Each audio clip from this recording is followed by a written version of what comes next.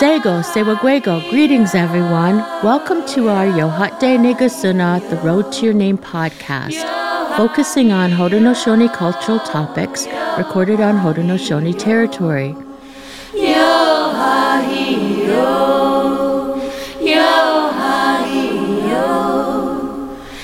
Our podcasts are produced by Aboriginal Legal Services with the technical assistance of True Seed Media.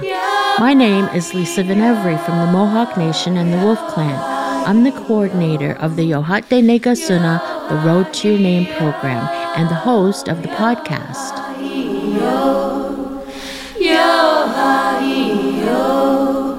This is the Yohatde Negasuna, The Road to Your Name podcast series.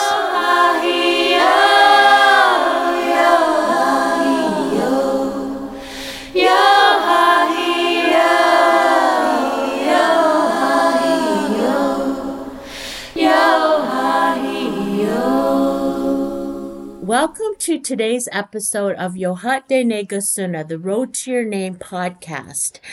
Very excited today because we have a long-distance guest with us who is from our community at Six Nations of the Grand River. She'll tell you where she's at right now, but she's a very talented singer and songwriter and musician who I've known for a long time, and her name is ElizaBeth Hill. Welcome, ElizaBeth, to the podcast. Thank you, Nyawa. Thank you. I'm happy to be here. And did you want to say more about... I'm terrible with interviews. Did you want to say more about introducing yourself? Yeah, I'm living in northwestern Ontario, outside of Thunder Bay, which I love. I'm in the boreal forest, so I love this part of the world, and I really am thriving here musically and creatively, and so that's why I'm still here. I don't know what it is, but it's quite beautiful, and I find it a very inspiring place. And I've expanded beyond music into multiple genres of the arts, and I'm doing a lot of things right now, but music is my number one art form. How many albums or CDs, I don't know what you call them now, have you actually made and released? Made and released. If I didn't count releasing, there'd be quite a few, but I haven't released a lot. But I've released, let's see. 1, 2, 3, 4. There's 4 that are released of my own. 2 more soundtracks that are being 1, 2, 3 soundtracks that are being ready to be released. I'm still working on those. And there is a couple of collaboration CDs that I did along the years, like Hearts of the Nation, Legends, I Am an Eagle. I was part of those collaborations, compilation CDs. So there's a few, not enough, but there's a few. I remember growing up and we didn't really know anybody who had released an album. And I remember the first person I ever knew from our community who released an album was our bus driver, Sam That's Martin. right. Remember That's that? right. I had that record for years and years. And then one of my uncles traded me a guitar for that album. And I took the trade. I was a kid and I didn't have a guitar. He wanted that album and I traded him for Sam's record. Oh. And I remember it was exciting to know that somebody from our community had made a record. Yes, that was really exciting. I think I had the record too.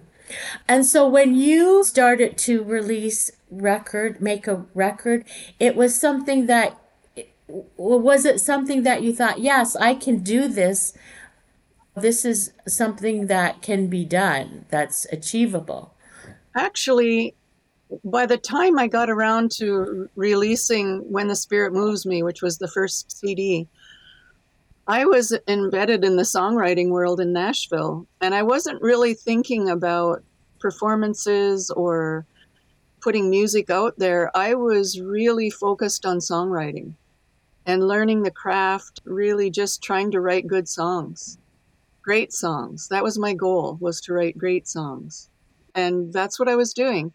And then someone suggested to me, if you make a CD, that's going to help you a lot. And I just fell into it through word of mouth and suggestion and called up a bunch of friends and can we put this thing together? And everybody said yes, and away we went. And we actually recorded it in a small home studio of Robin Ruddy, who now runs, I think, his Emerald Studios in Nashville.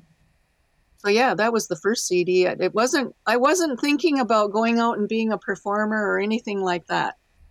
I was just songwriting. My focus was totally there. So when you decided to focus on your songwriting, did you automatically think I have to go to Nashville where the best songwriters are?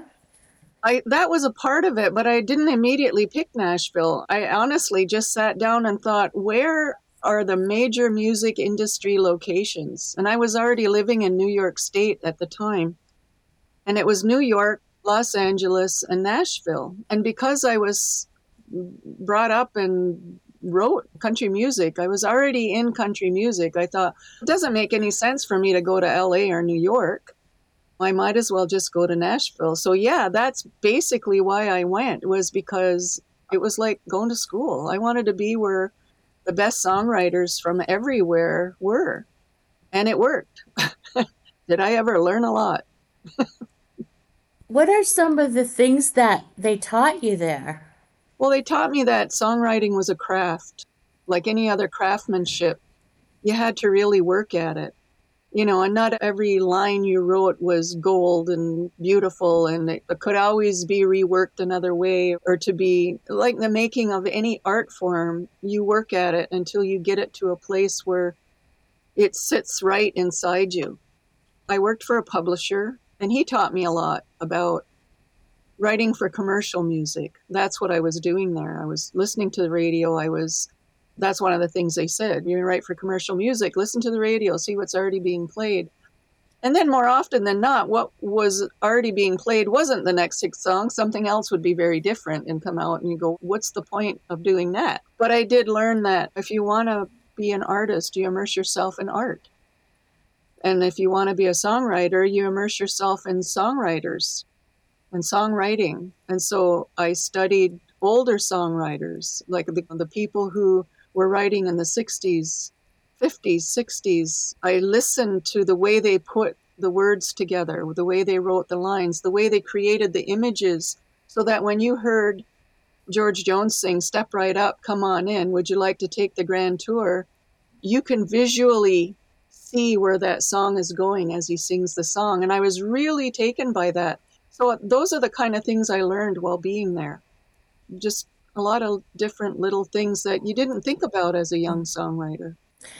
Yeah, and do you think that as Haudenosaunee people, our inner tradition of storytelling, did that help you? Oh, that was an underlying factor in everything I wrote. In fact, even some of the melodies, when I first moved to Nashville, I had people tell me who had heard Haudenosaunee music say, the rhythms that you play on your guitar are the same as the rhythms I hear on the drum, on the water drum. So I never was separate from that part of our culture. It was, and I remember being asked once, how much of your Native American culture is in your music? And I kept saying all of it.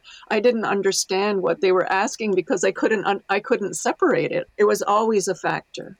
I didn't consciously think about it. Oh, this sounds like the round dance. I didn't do things like that. But even I began to recognize it after a while.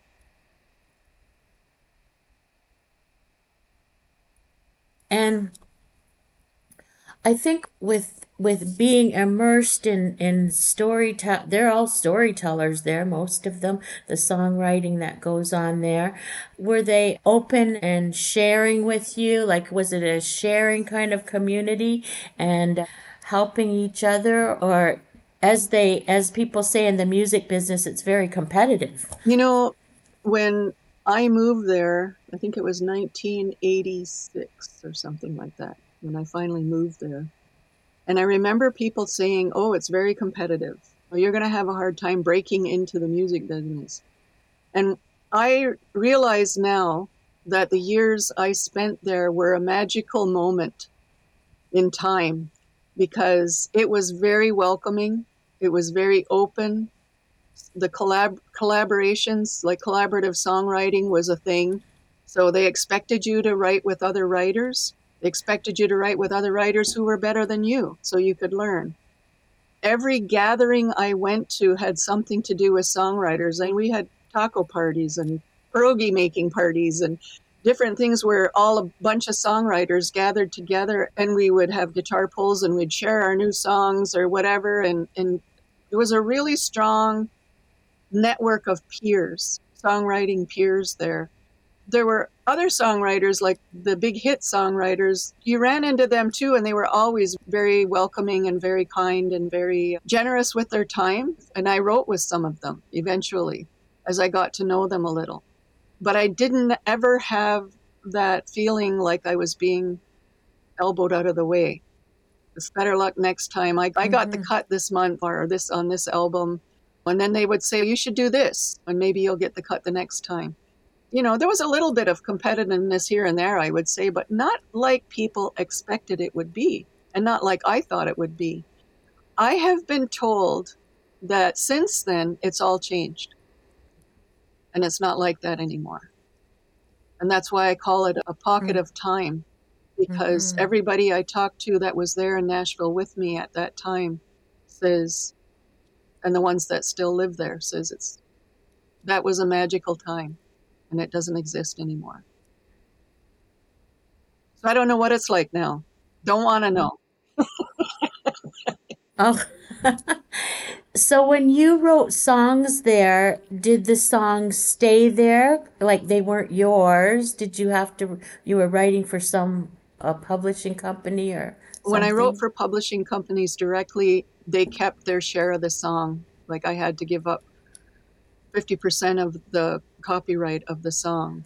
And then I started working independently, and we made the deals where I fell into a pattern of dealing with a song by song contract, it was called. And if they got the song cut and released, they got to keep that 50%. And if they didn't, I got the entire song back.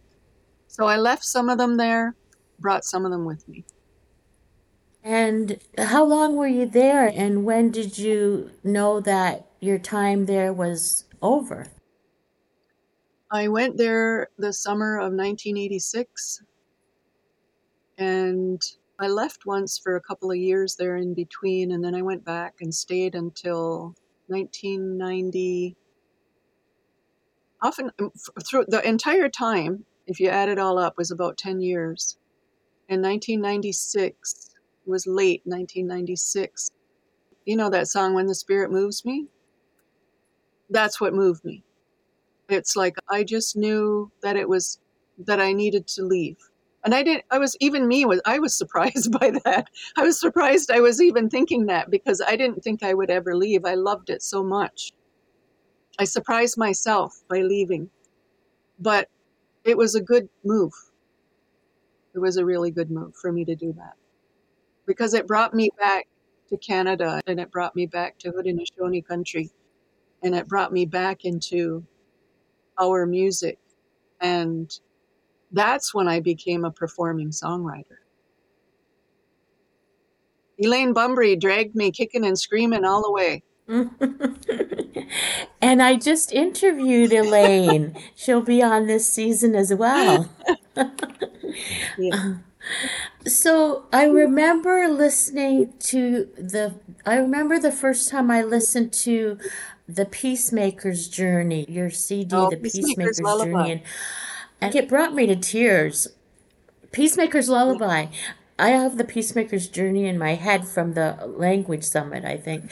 But the Peacemaker's Lullaby, and it brought me to so many of the songs were emotional for me to listen to because it was in the language, and how I'm a language learner, and to hear the language in music, it's just another layer of the beauty of our language when you hear it in music. What inspired you to do that, CD? Well, the language itself, when I I had been trying to learn my entire life. Language classes didn't start in the schools on the reserve until after I was gone from there. And so what little I learned as a child, what stuck with me. And then I think it was my granddaughters, my two oldest granddaughters had just been born. And when they got old enough, they were going to go to the immersion school. And I kept thinking about that and thinking, I need to continue learning.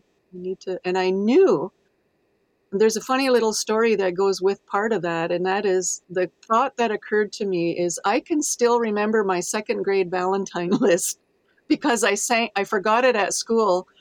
And instead of worrying about it, I imagined where everybody sat in the class and I sang their names all the way home. And I could still sing that list. And I thought, if I can sing the language, it will help me remember it better.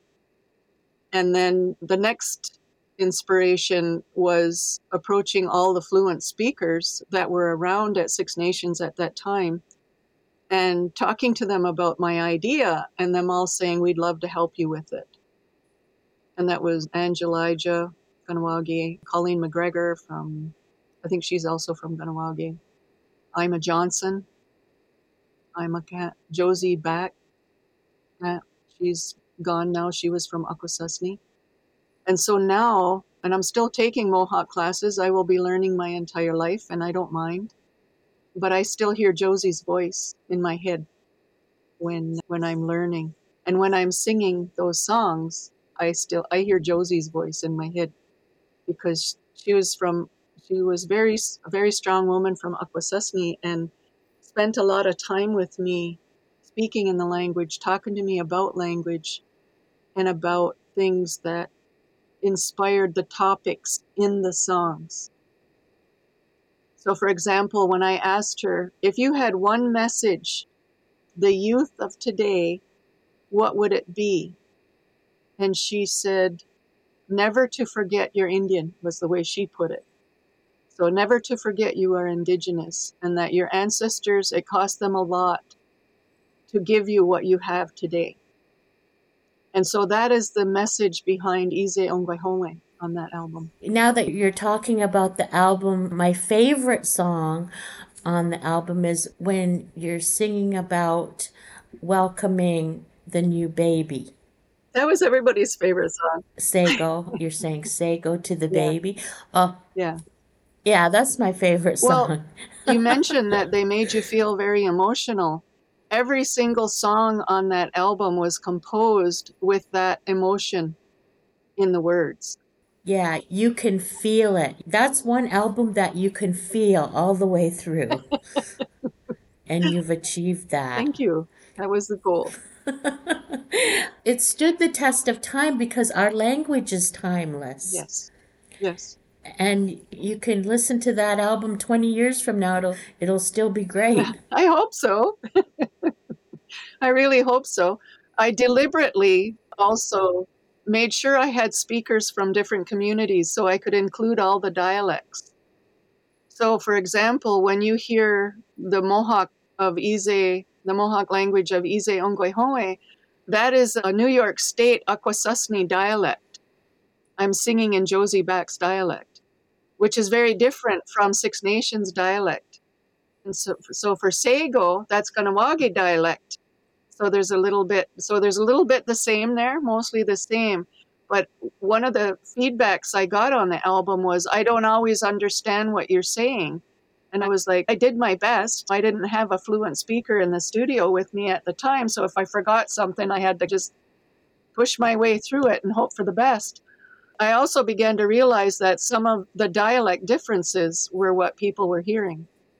And I was glad because I did that album as for the students of Gawaneo as much as for myself, because I wanted there to be a resource for language learners to say, here's something. Try learning to sing these songs. It will help you. And it did help me. The more I sang, the more I recognized as speakers were talking, the more words I recognized. I was like, oh, I know what he's talking about because it's in this song here. So it really helped me. And so I'm hoping that it has helped other people. And I love doing it. Mm-hmm. I would do another one if I could. Yeah, you should do another one. I would be the first one in line at the store to buy that one. When now you're up in the north, what what prompted you to go there and what are you doing there in terms of creativity and the arts? I had just finished 2 or 3 gigantic projects. I was tired. My health wasn't good, and I left for the summer. And I had 2 of my granddaughters that we were raising at the time, and they fell in love with it here. And I'm in the area of the Nor'Wester Mountains, which is a gorgeous part of the country.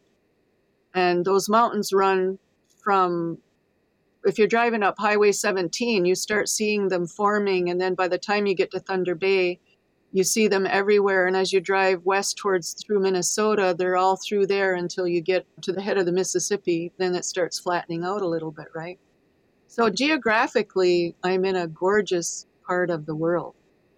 And they fell in love with it. And they asked me, can we go to school here? And I just thought, wow, that's a really interesting question. Can you go to school here? And honestly, that's why we stayed. That's why I stayed here, was because they had been in immersion school and then they did 2 years of homeschooling where I taught them English. And I said, we can try it out. And we tried it out and they did fine. They both ended up going to university and doing what they want to do and all of that. So I guess it was a good move. That's the personal side of the story there. On the creativity side of the story, I healed here. I needed that time out to rest and to rest my mind and to rest my body. I just needed some healing time. And I like being on the land. It's being on the land here is a little different than being on the land at home. You can't go anywhere at home without coming up on another road or coming up on another house or a bunch of wild dogs or something. And there's no silence. There's no silence. There's no darkness. The light pollution is, you can still see the stars, but the light pollution is tremendous. And I found myself writing and creating differently when I was able to stand in the complete darkness and complete silence, looking up out at the sky at night and seeing stars I'd never seen before, hearing nothing except maybe the occasional airplane from the airport. But the silence was so complete. It was absolutely gorgeous. And it had been a long time since I heard that or didn't hear it. And so I began recording things around me, and I began paying attention to the land and the trees and the woods and the animals and everything. Everything that's in our Handagaliwadakwa, I began to look around me and go, I can see that, I can hear that, I can feel that. And everywhere I've gone on the earth, I've been able to do that. I can stand. I was in Africa. I stood on their land, and that's how I oriented myself. What do I see and hear that is in those words? And I connect with that. And I connected with it so deeply that it changed my artistic trajectory from being a performing songwriter to picking up the other genres of art that I'd always worked in but never pursued because I was so busy with music. And that was photography, just sound recording, painting, soundscaping, just creating from a whole deeper place inside myself. It sounds wonderful there. Honestly, It sounds like it's the place if you want to be creative to head. you can, I could work from anywhere. I know that now. I can work from anywhere, but I needed that time out to heal those things so that I could work from anywhere. And this gave me that time out. It is beautiful. I'm not saying it's not utopia by any shape or means. Like, I'm not surrounded by Haudenosaunee people here, and I miss that. And it was very difficult for me.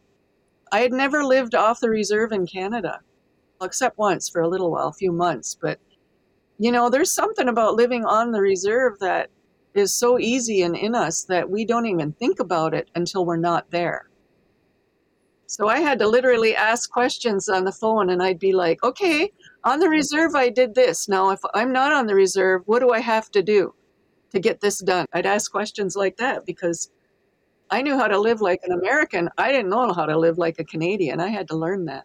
So you've been creative, you're in a great place creatively. What are some things that you're working on for the future? Anything creative? Are you doing a lot of photography, still songwriting? I'm still very much songwriting. I'll always write songs. And like I said, there are pieces sitting here that need to be put into CDs. So I made the decision because of my health not to pursue performing songwriting to be like I used to. But that doesn't change the fact that I'm a songwriter. So what am I going to do with all these songs? But I can be a recording artist. I don't care whether it's not a great marketing idea, because what I really want to do is catalog all these songs in CDs and to be able to say, yeah, here's a piece of art that includes my voice and these words I've put together, and here's this. So I'm working on that right now. I'm collating a bunch of songs out of my catalog, old and new. There's a lot of new ones that I wrote just in the past year that have been recorded, and I'm just thinking about, because they have to be mixed. So I'm thinking about those arrangements and that. So I'm working on that right now. Digital photography is huge with me because I discovered Adobe Photoshop, and I love digital photographic art. And I've created a few pieces that are a bit unusual. And they will be up on my website soon. I'm just going to put them up there for now. I just have to fix the copyright thing on them, that kind of stuff. But I'm working on digital photographic art. Just bought a new camera, which is fun, learning how to use it. I am creating soundscapes. My head's going more to what have I done in the last 6 months. One of those things was an art installation at North Bay's Ice Follies. We got a friend of mine, another artist up here. She's Finlander, and her art she works with a lot of textiles and fabrics and things like that. But she's also a soundscapist and a builder. We created an installation together of photographic art, soundscapes, and a structure called the Roof of Reprieve, which was a reflection of the environment, ecology, and shelter. And shelter doesn't need to be huge, but there needs to be shelter, and it can be beautiful, even if it's small. And, we did that on my own. Right now, what am I doing? I just finished scoring another film. So my head is between the two, letting go of that project, because it was huge. For me, scoring a film is, I don't know how to describe it. I don't think I'm like any other, I don't know if I'm different from other film score composers, but I know I go deep when I do that. So yeah, I'm letting go of the previous film, and I'm getting ready to put together a Indigenous Women's Voice project this summer, and working on exploring creativity and presentation of Indigenous performance art, whatever that might be to the participants who are going to participate. So that will be here in the Northwest. And it's a week long. Those are fun. I get to know a lot of people that way. What else am I doing? Writing. Oh my God, I forgot. I'm writing literature, like poetry. I started writing on this platform called medium.com just to practice nonfiction, creative nonfiction. I thought, let me see if I can write this. And I'm doing okay on that one. That's my practice site. So it's ElizaBethHillWriter.medium.com, I think it is. Don't make any money on it, but it's good practice. and I'm researching another novel. So I'm doing all kinds of things. I'm like, I must be like, I have one of those brains where you just hop from one thing. I'm the kind of person that cleans my house the whole thing at a time, go from room to room. That's how I work. I go from project to project, come back and do it again. That's how I work. I'm all over the place.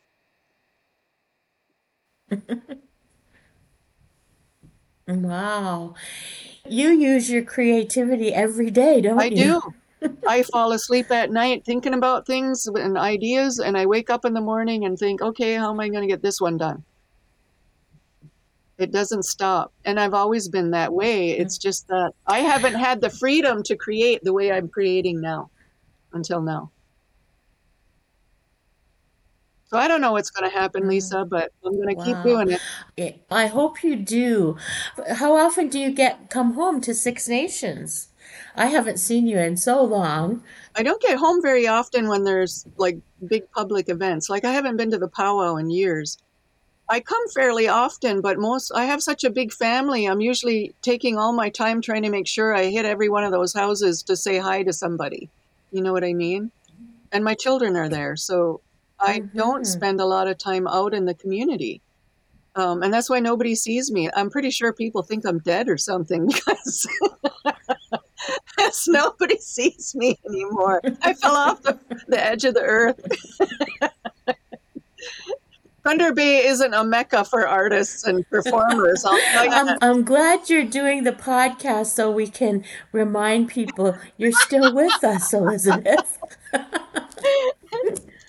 I'm okay. I'm having fun. I'm having fun. And I still perform once in a while. Let's remind people, I don't know if you said it before, where they can find your work on your website. What is your website? It's ElizaBethHillmusic.ca.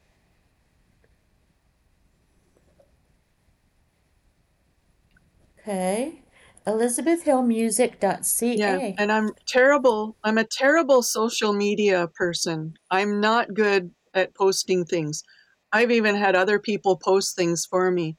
And all the artists in this area know that about me. So they post stuff. If I'm doing things with them, they'll post the stuff because I honestly don't have time to think about it. And being from the decades I'm from, I'm learning as fast as I can, but it's almost like at times I'm like, I don't care, which is a horrible thing to say in this day and age because everything is on social media.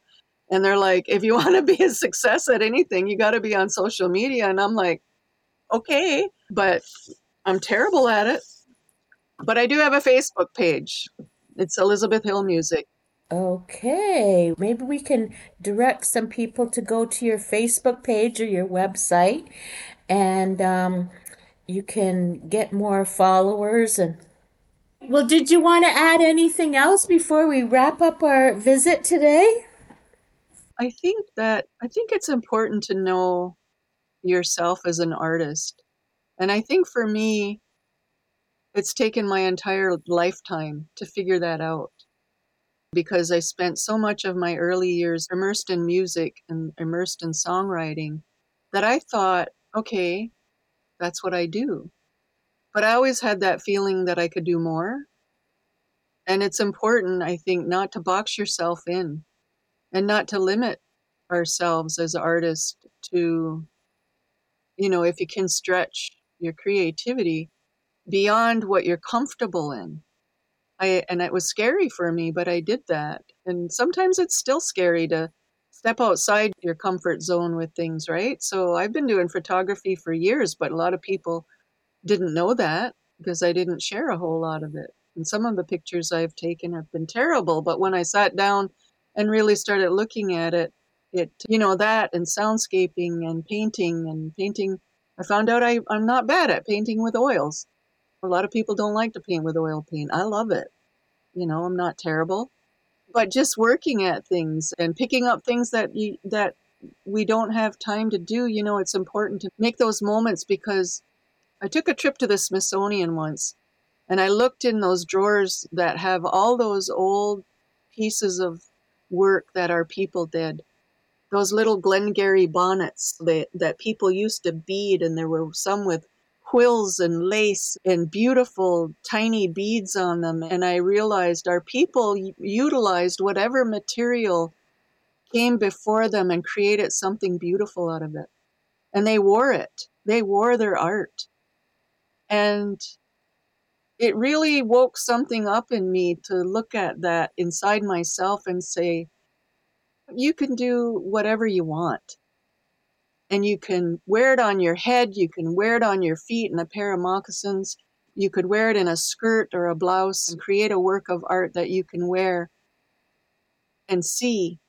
You can paint it on a canvas or a piece of wood or a piece of birch bark, or you can bead a canvas or a piece of bark. The world is full of materials to work with, and there's no limit to what your creativity can bring you to.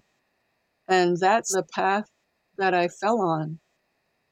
And it's what lifts us up. It's what, when I looked at those little hats those women made in the 1700s and the dates that were on them, I realized they'd been through a lot and they still created. So it must have done something for their heart and their spirit and their lives to keep making art. And that's what I do. That is so beautiful, and you have just inspired me. I'm going to go out there and I'm going to continue to use my creativity, but do something that I maybe have not done before. Mm-hmm. Yes. Because we can do that. We're creative people. Yes. Well, if I can get up and do improv. Yeah.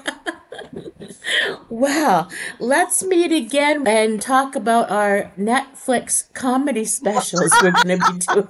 I didn't say I was good at improv.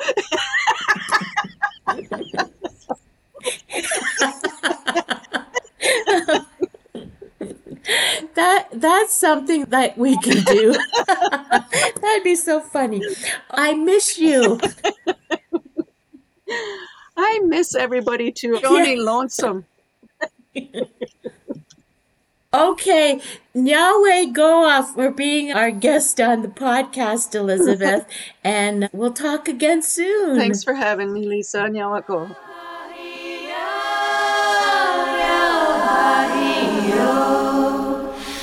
This has been the Yohate Negasuna, the Road to Your Name podcast series. There are 10 episodes in this podcast series. Let's meet again on the next episode. If you would like to learn more about our organization, Aboriginal Legal Services, and the programs and services we provide, please visit us at our website, www.aboriginallegal.ca.